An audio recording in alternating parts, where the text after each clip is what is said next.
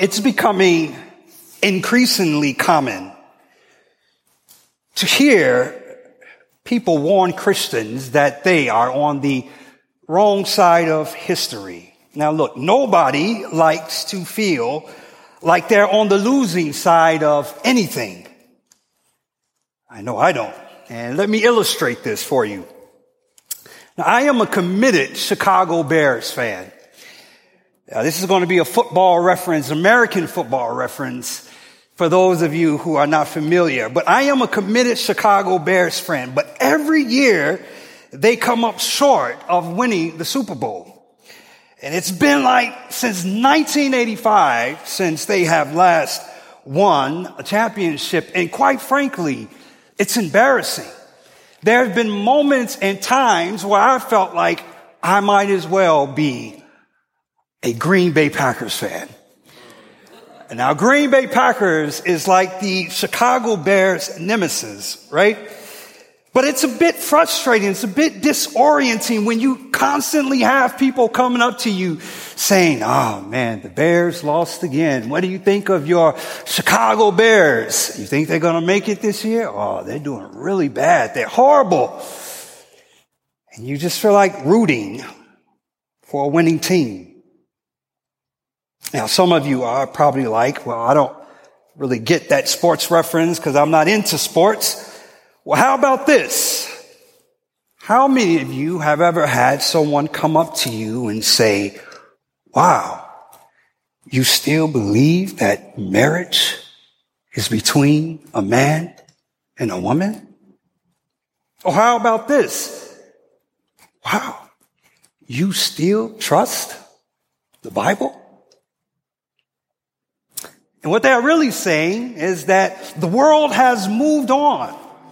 And history has judged the Christian worldview and the God of the Bible as relics of the past. They say Christianity had its day. Now look, when you think about it, the people using this phrase are often making an assumption that they can know the future based off of certain social trends that are happening in the moment. They are confident as to how history will unfold. But only God knows how history will unfold. And our text tells us that this day, or our text tells us that today, that God is the Lord of history and that the future belongs to Him. Look, it doesn't matter how things might look now or how the drama of history is unfolding before our very eyes. Christian, we are called to stand firm, to stand our ground and to be confident in this truth that the future belongs to God. So let's look at this psalm. Let's look at Psalm chapter 2 and see what it says about the Lord of history. Both Hebrew and Christian tradition, right, believe that Psalm 1 and 2 were originally one psalm. Psalm 1 contrasts the way of the wicked and the way of the righteous and bids us to choose. You are either for God or you are against Him. Whereas Psalm 2 warns us that there is a consequence to the choice that you make. And you can either experience mercy or you can experience His wrath or judgment. You see, Psalms 1 talks about God's authority over individuals, whereas Psalm 2 talks about God's authority over the nations. Now, the Old Testament context in which this psalm is written is probably giving reference to the coronation of a king, possibly David or one of his sons. God is installing His new king on Zion, and the natural response of the nations would be to conspire and to plot against God's anointed king, to test them, to see just how strong or how weak they are. So in this context, God is telling this new king, look, don't worry about the threats that you are receiving from the nations, because you are my anointed, and I will protect you. But when you read this psalm, you realize that there is something else going on here. The sheer glory of the promises that we find in this psalm and the things that are said about the king are far too great for any earthly king. We see that early on in verse 2. It says that the kings of the earth rise up and they take their stand against the Lord and against his anointed one. Now, many of you know anointed means Messiah, which is in Hebrew, and in Greek it is translated as the Christ. The Messiah or Christ was the one who was to come to reign as prophet, as priest, and as king over the Lord's people. In Luke, the gospel writer, he uses this title of Christ to connect the themes of Psalm 2 to Jesus in Acts chapter 4, verses 25 to 27.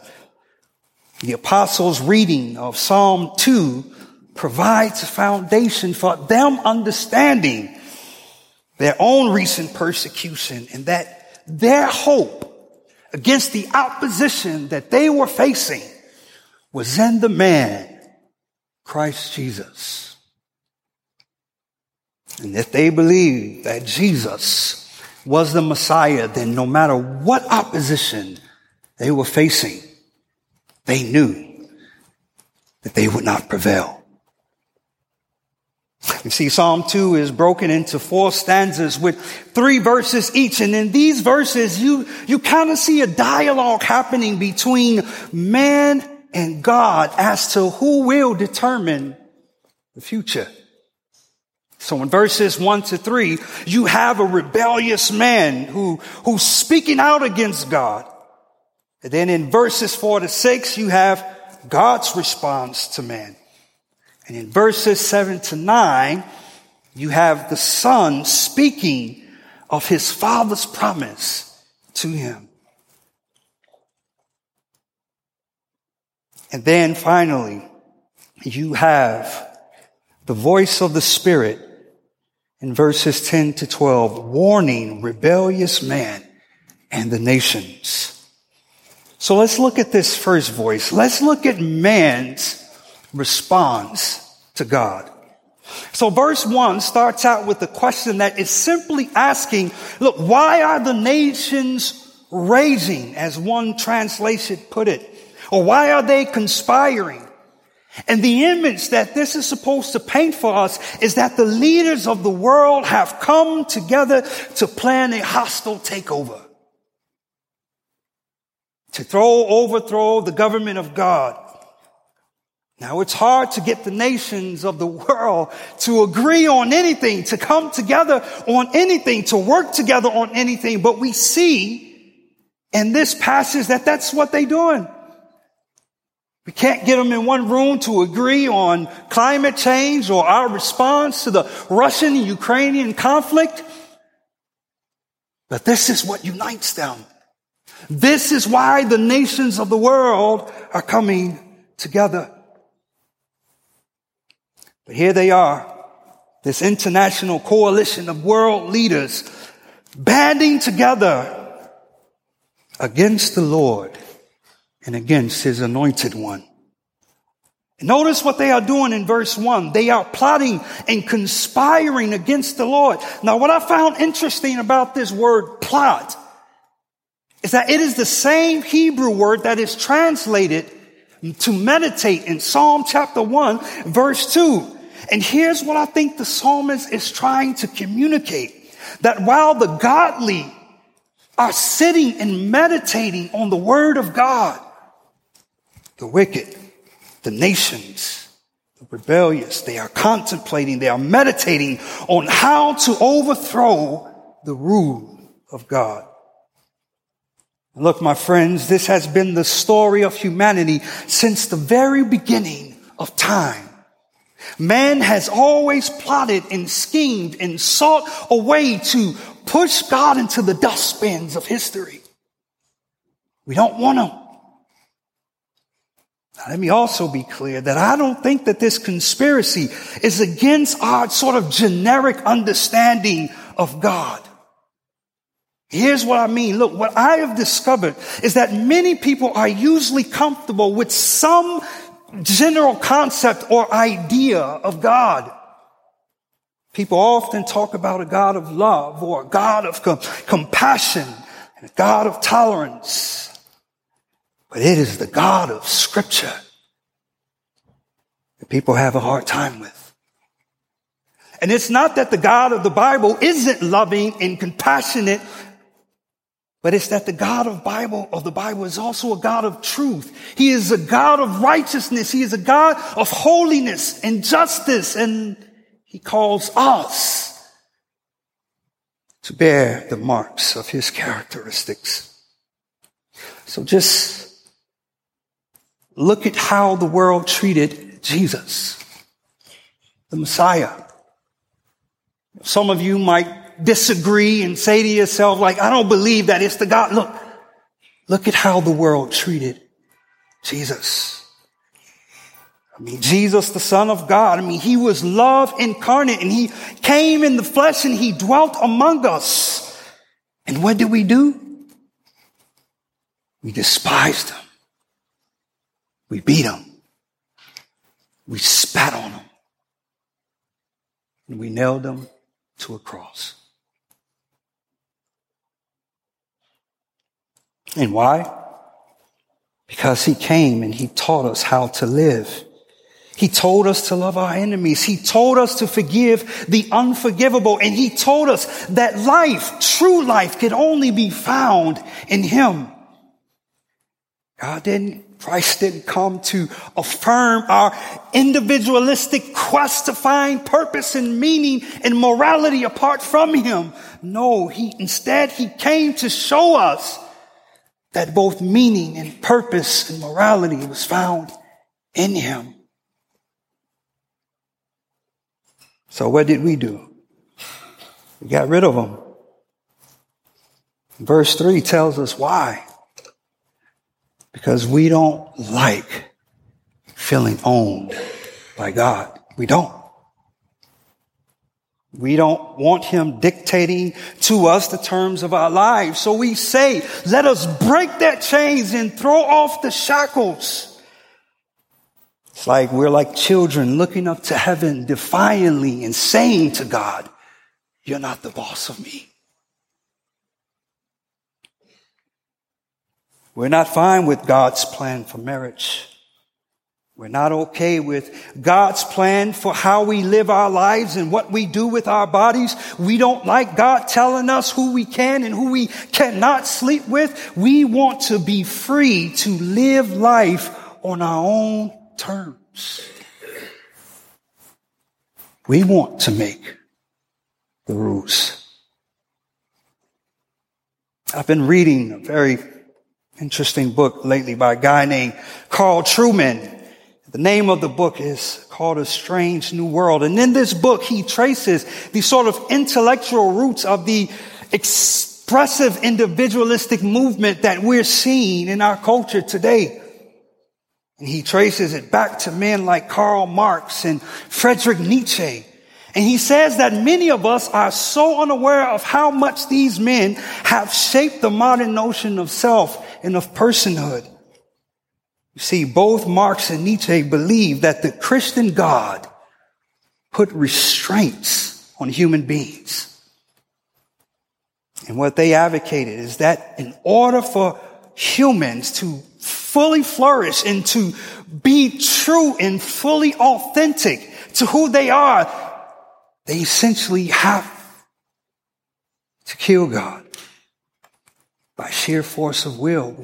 We have to put him to death, because that's the only way that we can flourish and we can make progress. We have to declare that God is dead. We have to break the shackles. And it is these ideas that are at war with the church. It's these ideas that have undermined the traditional Christian moral framework in our society. And it has convinced many Christians who still hold to their faith they are foolish, that they are backwards. They are on the wrong side of history. God is dead, they say. Stop worrying about it. And you do you. You live your life the way you want to live it. That is the voice of man to God. You're dead to me. It's my time to rule. Now let's look at how God responds to man's voice. Verses 4-6. So what is God doing as the nations rage and the people plot and meditate ways to get rid of him? Now, I can tell you what God is not doing. God is not pacing the floor in confusion. He's not biting his fingernails.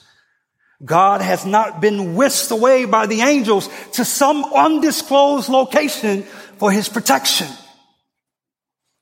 God is where he's always been, seated on the throne,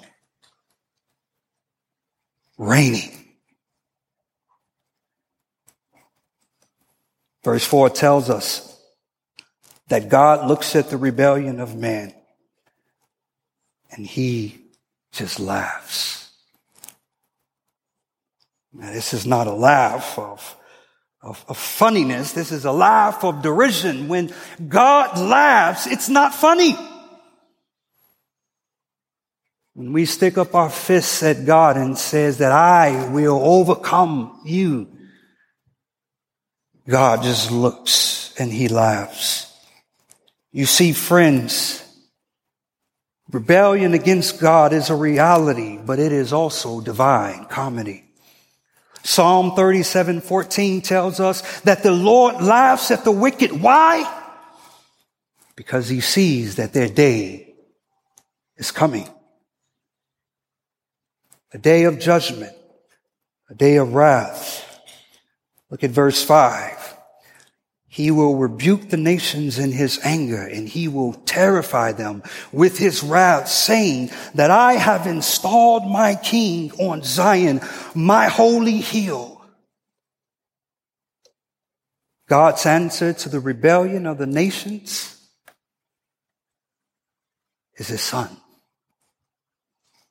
He says, you can gather your armies, you can plot all you want. I don't need an army. I have my son, my Messiah, Jesus the Christ. It is him you're going to have to contend with.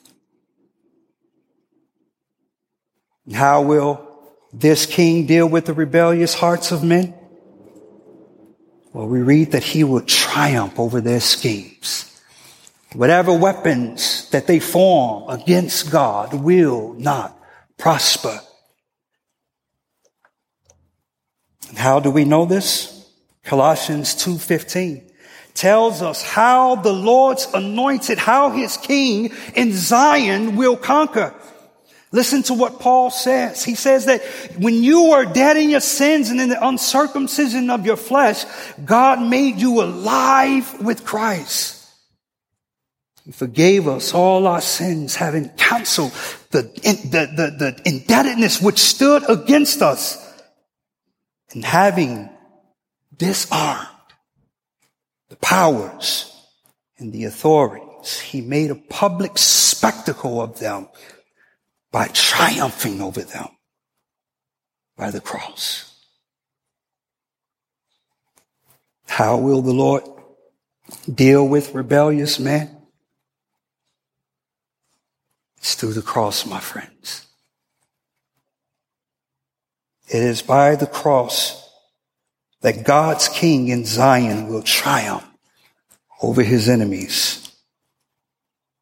This brings me to the third voice in this psalm, and it is the Son declaring to sinful, rebellious man that he has an inheritance from his Father. Look at verses 7-9. The Son says that I will proclaim the Lord's decree. He said to me, you are my son. Today I have become your father.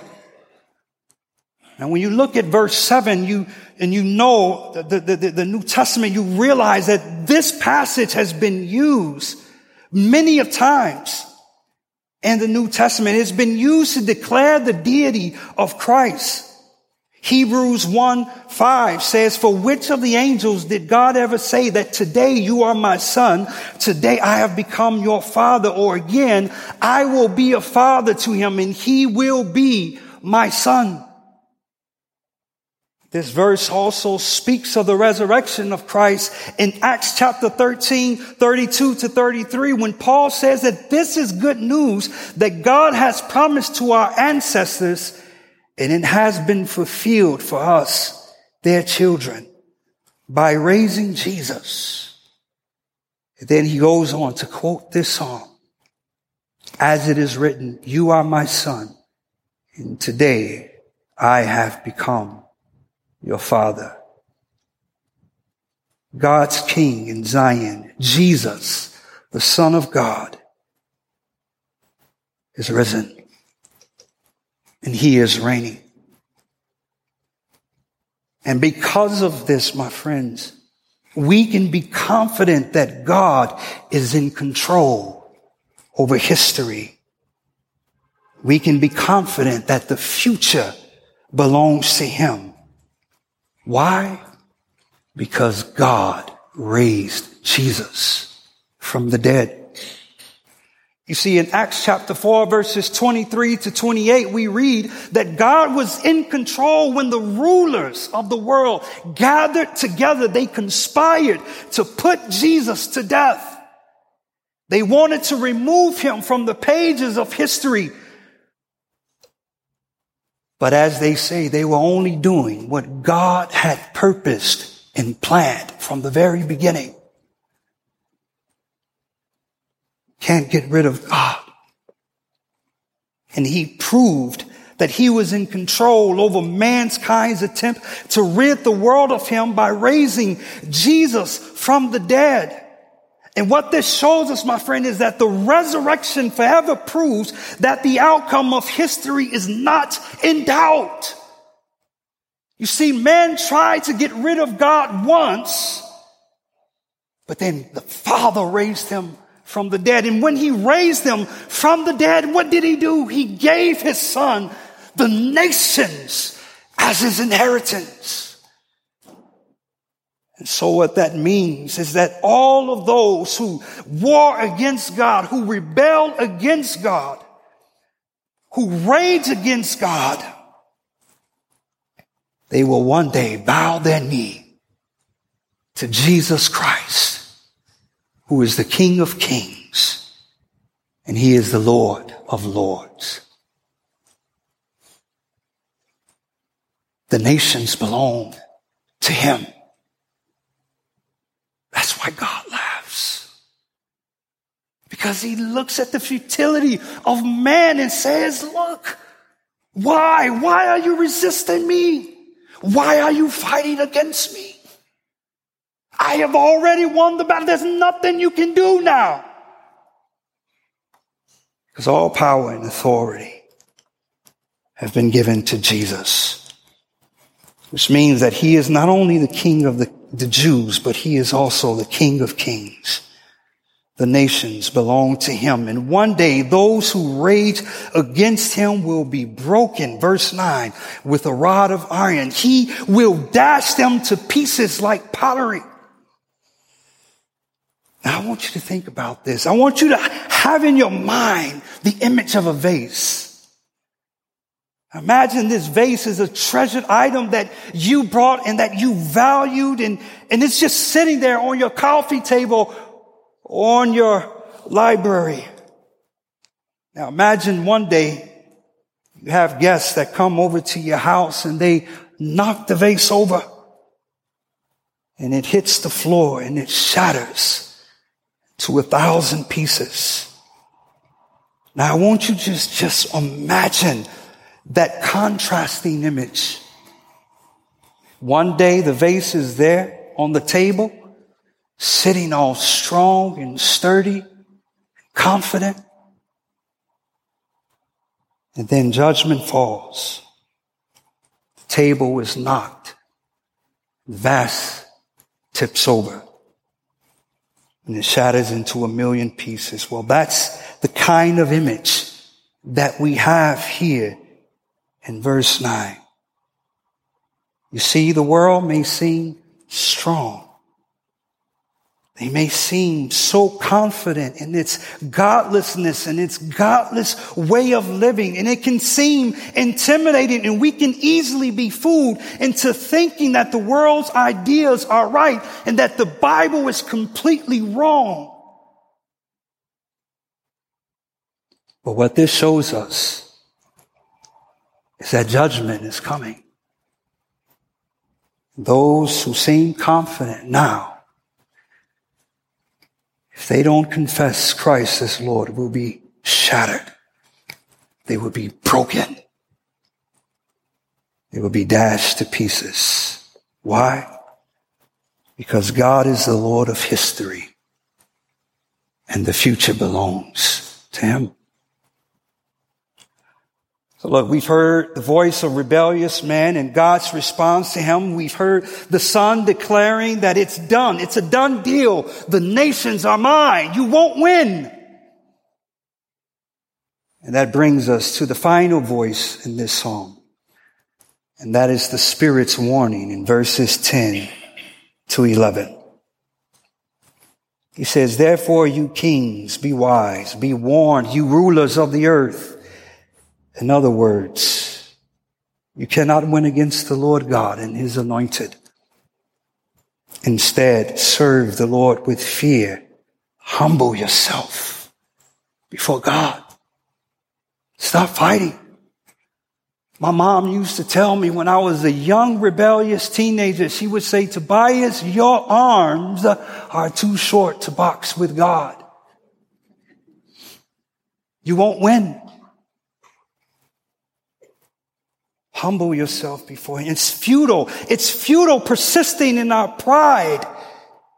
It is a fool's errand that would only lead to defeat. Instead, look at what we are called to do. Verse 12. Kiss the Son. That's what you're called to do. Now look, this is not a kiss of romance. It's not me kissing my wife and saying, I love you, Angela. This is not that. You see here, when the scriptures tells us to kiss the Son, it is bidding us to surrender to the Lordship of Jesus Christ. You see, when a defeated general or king was defeated and he surrendered, he would often kiss the conquering king as a way of saying, you won. That's what this passage is bidding us to do today. To kiss the Son. To surrender your life to the Lordship of Jesus Christ. And the consequence of this surrender is the opposite of the wrath that is to come on those nations that rage against Him. The opposite is the blessing. Verse 12. Blessed are those who find refuge in Him. And this is the good news that we proclaim. This is the gospel that we proclaim, that Jesus offers mercy. In fact, this is both good news and this is bad news. It's the worst news and then it's the best news. It's bad news to know that we are sinners and that our sins separate us from God. And the worst news is that we can't do anything about it. We can't save ourselves. No matter how moral we try to be, no matter how good we try to be, we can't. But the good news is that God sent His Son, Jesus Christ, into the world to die for our sins. And then He raised Him again to life for our justification. And the best news is that this offer of salvation is for you today. If you would just run to Jesus, kiss the Son, surrender your life to Him, find refuge in Him, you will be saved. You will experience the grace of forgiveness, and you will experience the miracle of new life. Kiss the Son, or else face the wrath of God, and like the vase, be shattered to pieces. Christian, I want to leave you with this charge. Stand your ground in these last days. No matter how many people you see walking away from the faith, no matter how many people you talk to and they say, I'm done with church, stand your ground. Hold the line. Listen to the voice of the Son of God that says, I have already won the victory. And in the end, you will win because I have won. The future belongs to God and to His anointed. And He proves that when He raised Jesus from the dead and given Him the nations as His inheritance. Let's pray. Father, I pray that you would help us to believe your word, that you are the Lord of history and that the future belongs to you. Help us to believe that you have installed your King on Zion and that this Jesus triumphed over the powers and principalities of this world by the cross, and that He offers us today mercy. And so I pray for those, Lord, who do not know you, that they would surrender their lives to you, that they would kiss the Son. And I pray for those who do know you and are weary and are losing confidence in the gospel to believe that God, the future belongs to you. Amen.